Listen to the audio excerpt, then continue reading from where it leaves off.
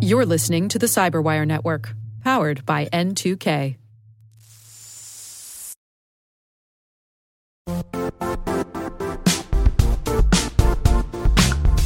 And now, a word from our sponsor, Zscaler, the leader in cloud security. Cyber attackers are using AI in creative ways to compromise users and breach organizations. In a security landscape where you must fight AI with AI, the best AI protection comes from having the best data. Zscaler has extended its zero-trust architecture with powerful AI engines that are trained and tuned by 500 trillion daily signals. Learn more about Zscaler Zero Trust Plus AI to prevent ransomware and AI attacks. Experience your world secured. Visit zscaler.com/zerotrustai.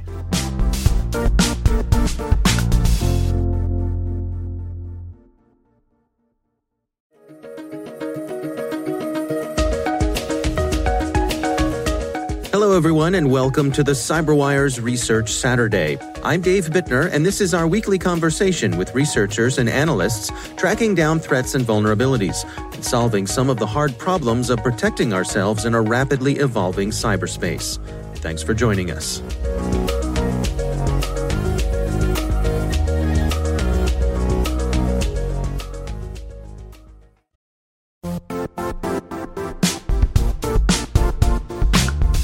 The IT world used to be simpler. You only had to secure and manage environments that you controlled. Then came new technologies and new ways to work. Now, employees, apps, and networks are everywhere.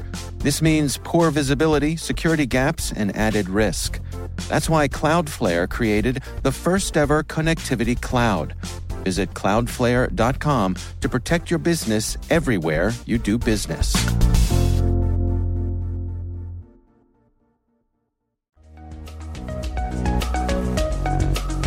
So Hopelessly Broken 1.0 was actually conducted in 2013. That's Sean Marani. He's a security analyst at Independent Security Evaluators. The research we're discussing today is titled So Hopelessly Broken 2.0. And we looked at a few of the same devices that this research initiative covered, a smaller selection. And we found and published, I believe, 52 vulnerabilities across those devices, many of which allowed remote compromise of the devices. Now, these were all small office, home office, embedded devices such as routers, network-attached storage devices, or NASs. And we kind of picked up where we left off in 2013, in 2018, with So Hopelessly Broken 2.0. And this time around, we broadened our scope. We looked at more devices. And what we found is that a lot of the security controls that manufacturers had been implementing in the 5 years between those two research initiatives were not sufficient to prevent remote compromise in a similar manner that we saw in 2013. Well, before we dig into the most recent research, to continue with the background from what you discovered in 2013, so the initial effort there was to look into these IoT devices and see where the vulnerabilities might be? Yes, that's correct. And as you say, you discovered 52 CVEs back then. Yes. So based on that, you decided it was time for a refresh. What was the methodology as you approached this round of research? There were a couple of phases. We had to determine which devices to look at first and foremost. And we went with popular consumer grade devices that people were actually using and would probably care about if there were vulnerabilities in them. So once we acquired those devices, our methodology began with scanning, like looking for network services that were running on them and mapping out the exposed attack surface within the web application, because most of them feature administrative web applications by default. And so that goes hand in hand with looking at the firmware, because most of these device manufacturers make their firmware publicly available, either on their websites or through some other means. You can essentially download the firmware, extract it, and look at the entire file system that's going to be loaded onto the device. And that includes the programs that are going to be running. So that's the sort of reconnaissance, information gathering, scanning phase. After that, we did hands-on testing that involved manually poking at the web applications and the network services that were exposed by default in order to identify any weaknesses, any potential signs of vulnerabilities that we could later go back to and write up and disclose. Let's go through a few of these devices together and sort of walk me through what you discovered and how you went about discovering it and also what the implications are. Are there any of the devices that stand out to you that you want to start with? Among these different devices, we found vulnerabilities across each one of them. Some vulnerability classes were more common than others. In particular, I would like to talk about the TerraMaster F2420 network attached device, because that one had quite a few vulnerabilities that we identified. So what's interesting about the TerraMaster device is their use of encryption to obfuscate the PHP files that were stored in the file system. So the web application makes use of PHP for server-side dynamically generating pages, for handling requests on the back end. And so in order to hinder reverse engineering attempts, what TerraMaster had done is encrypt each individual PHP file with a static key and an IV of all zeros. Once we figured that out by looking at the firmware and identifying the script where all that encryption and decryption processes occurred, we decrypted the PHP files themselves and were able to identify vulnerabilities within those scripts. And that led us to quite a few findings, including command injection, authentication bypasses, cross-site scripting, cross-site request forgery, I believe. Very common web application vulnerabilities. Yeah, so a couple of questions. First of all, what is the TerraMaster device? What is it built to do? It's a network-attached storage device, so it allows users to manage files. It has additional applications for accessing those files, like photo applications. It also features a web application where you can administer the device. So what you discovered then, again, from my understanding, is that with the encryption they were doing on these files, they had basically hard-coded the key in the firmware. Is that right? Exactly. Not that hard for you to reverse engineer it. No. Once we figured out that key, it was fairly trivial to get the command to go back and access all those PHP files in plain text. Interesting. And so that uncovered a range of vulnerabilities. Yes. Let's take a look at some of the other devices. What other ones stood out to you? The Asus RT-AC3200 was a SOHO router that was particularly interesting because it was the only router that had a buffer overflow class of vulnerability that we discovered. So this was an authenticated buffer overflow, which means you had to have a valid login and password in order to exploit it. However, with authentication bypasses, and we've seen that many of these devices have ways to circumvent authorization authentication. This would be a remotely exploitable remote code execution attack. Now, were there any devices that came up particularly well that tested out as not having very many vulnerabilities, if at all? We found vulnerabilities in all of the devices. The only one that we were not able to gain remote code execution on in the time that we had was the Synology NAS. So we did find fewer high-severity security vulnerabilities in the Synology DS218J. So when you compare the results that you got back in 2013 with what you found this round, explain to me what the differences were. How far have we come? I would say we have not come very far at all. While these manufacturers have made attempts to implement security controls that not only make it harder to reverse engineer the devices, but in some cases are actual legitimate attempts to protect against vulnerability classes, we were still able to exploit remotely most of these devices, 12 out of 13, and get root shells on that. So I would say that the progress that these manufacturers have made is insufficient. Is it the same sorts of things that you discovered back in 2013, or have those things been addressed and there are new ways that you can come at these devices? It's essentially the same vulnerabilities. Command injection is very widespread among these. Where are they coming up short overall? And do you have any insights onto why they may not be doing a better job? What's keeping them from doing a better job? I don't know specifically what's keeping them from doing a better job and whether or not, in fact, they are now taking steps after the fact, after our publication to improve their security posture.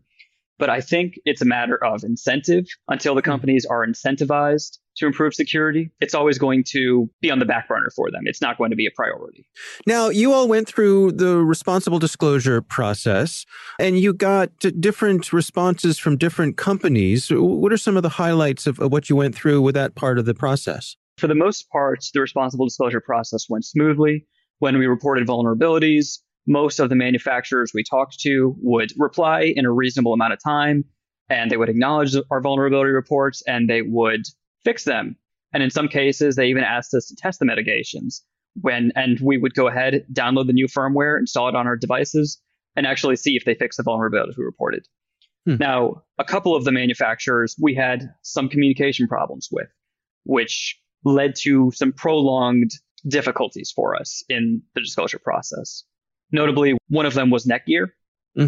When we reported these vulnerabilities to Netgear, so they have a bug bounty program via BugCrowd. When we initially reported the vulnerabilities, it took them several months, I believe 5 months, for them to even acknowledge and get back to us and start triaging the vulnerabilities we had reported, let alone fixing and awarding payouts as is part of the program. And Netgear was also a CVE numbering authority, a CNA. So they're responsible for issuing the identifiers for the vulnerabilities that are used in CVE descriptions. And when we asked Netgear to provide us with CVEs for the issues we identified, it took them 3 months to get back to us. And they said they were no longer issuing CVEs. So we had to reach out to MITRE, who then was not aware that Netgear was no longer issuing CVEs. And there was some back and forth. And eventually we ended up getting CVEs we needed from MITRE instead of Netgear, who was supposed to be the original issuer. So initially, you had several months of just radio silence from them. Essentially, yeah. Yeah. Wow. What are your recommendations here? I want to come at this from two different directions. First of all, from the device manufacturers, what should they be doing to protect their devices from the things that you discovered? There are known mitigations to all of these vulnerabilities.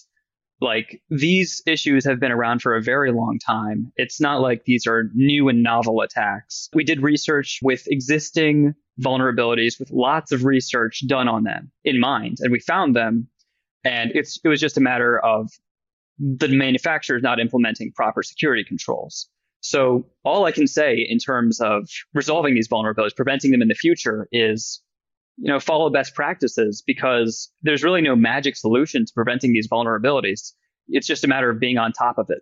And what about from the consumer side of things? If I'm out there buying these sorts of things, how can I protect myself? I would say, first and foremost, turn off remote management. Like, do not allow your NAS or your router to be accessed from the WAN. Don't let people on the public internet try to connect to your web application and make login attempts, because we've uncovered a lot of issues that are pre-authentication that could compromise your device.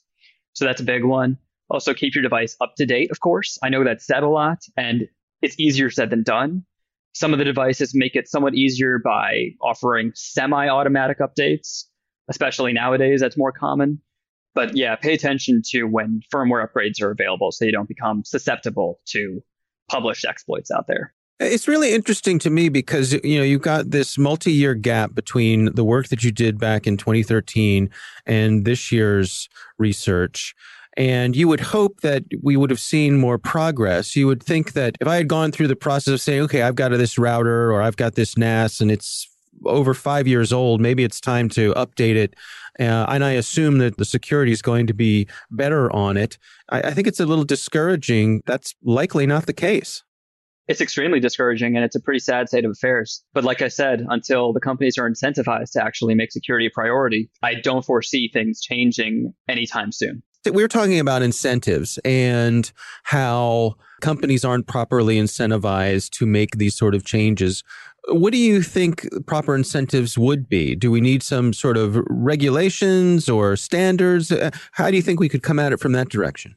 I don't really know if I'm well informed enough to comment on that. Yeah. I know there have been some pushes for regulations, especially in the past few years. I don't know enough about it, frankly. Yeah, okay. Fair enough. I think a lot of it's going to have to come from consumers themselves. Perhaps with research like this, more outreach to the community, especially to the information security community, that consumers are going to start to care and exert pressure on these companies to improve their security. So that's one viable way, I think.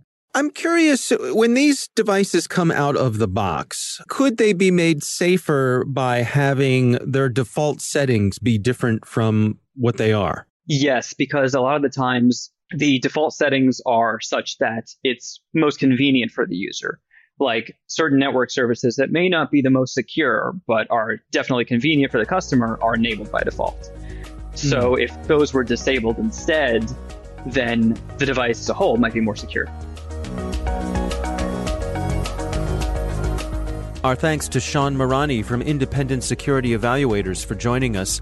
The research is titled So Hopelessly Broken 2.0. We'll have a link in the show notes.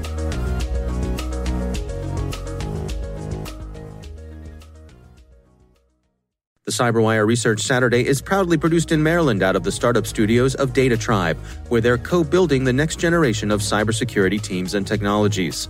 Our amazing CyberWire team is Elliot Peltzman, Puru Prakash, Stefan Vaziri, Kelsey Bond, Tim Nodar, Joe Kerrigan, Carol Terrio, Ben Yellen, Nick Valecki, Gina Johnson, Bennett Moe, Chris Russell, John Petrick, Jennifer Iben, Rick Howard, Peter Kilpie, and I'm Dave Bittner. Thanks for listening.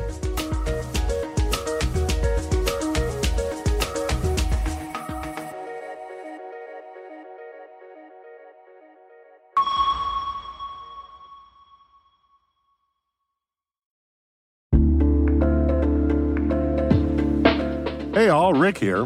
At N2K CyberWire, we're dedicated to continuously improving the quality of the news and commentary on our network. That's why we're inviting you to participate in our 2024 audience survey. It only takes a few minutes, and your feedback is invaluable. Plus, you'll have the chance to win a $100 Amazon gift card as a thank you for your time. Head on over to cyberwire.com/survey. That's cyberwire.com/survey to share your feedback now.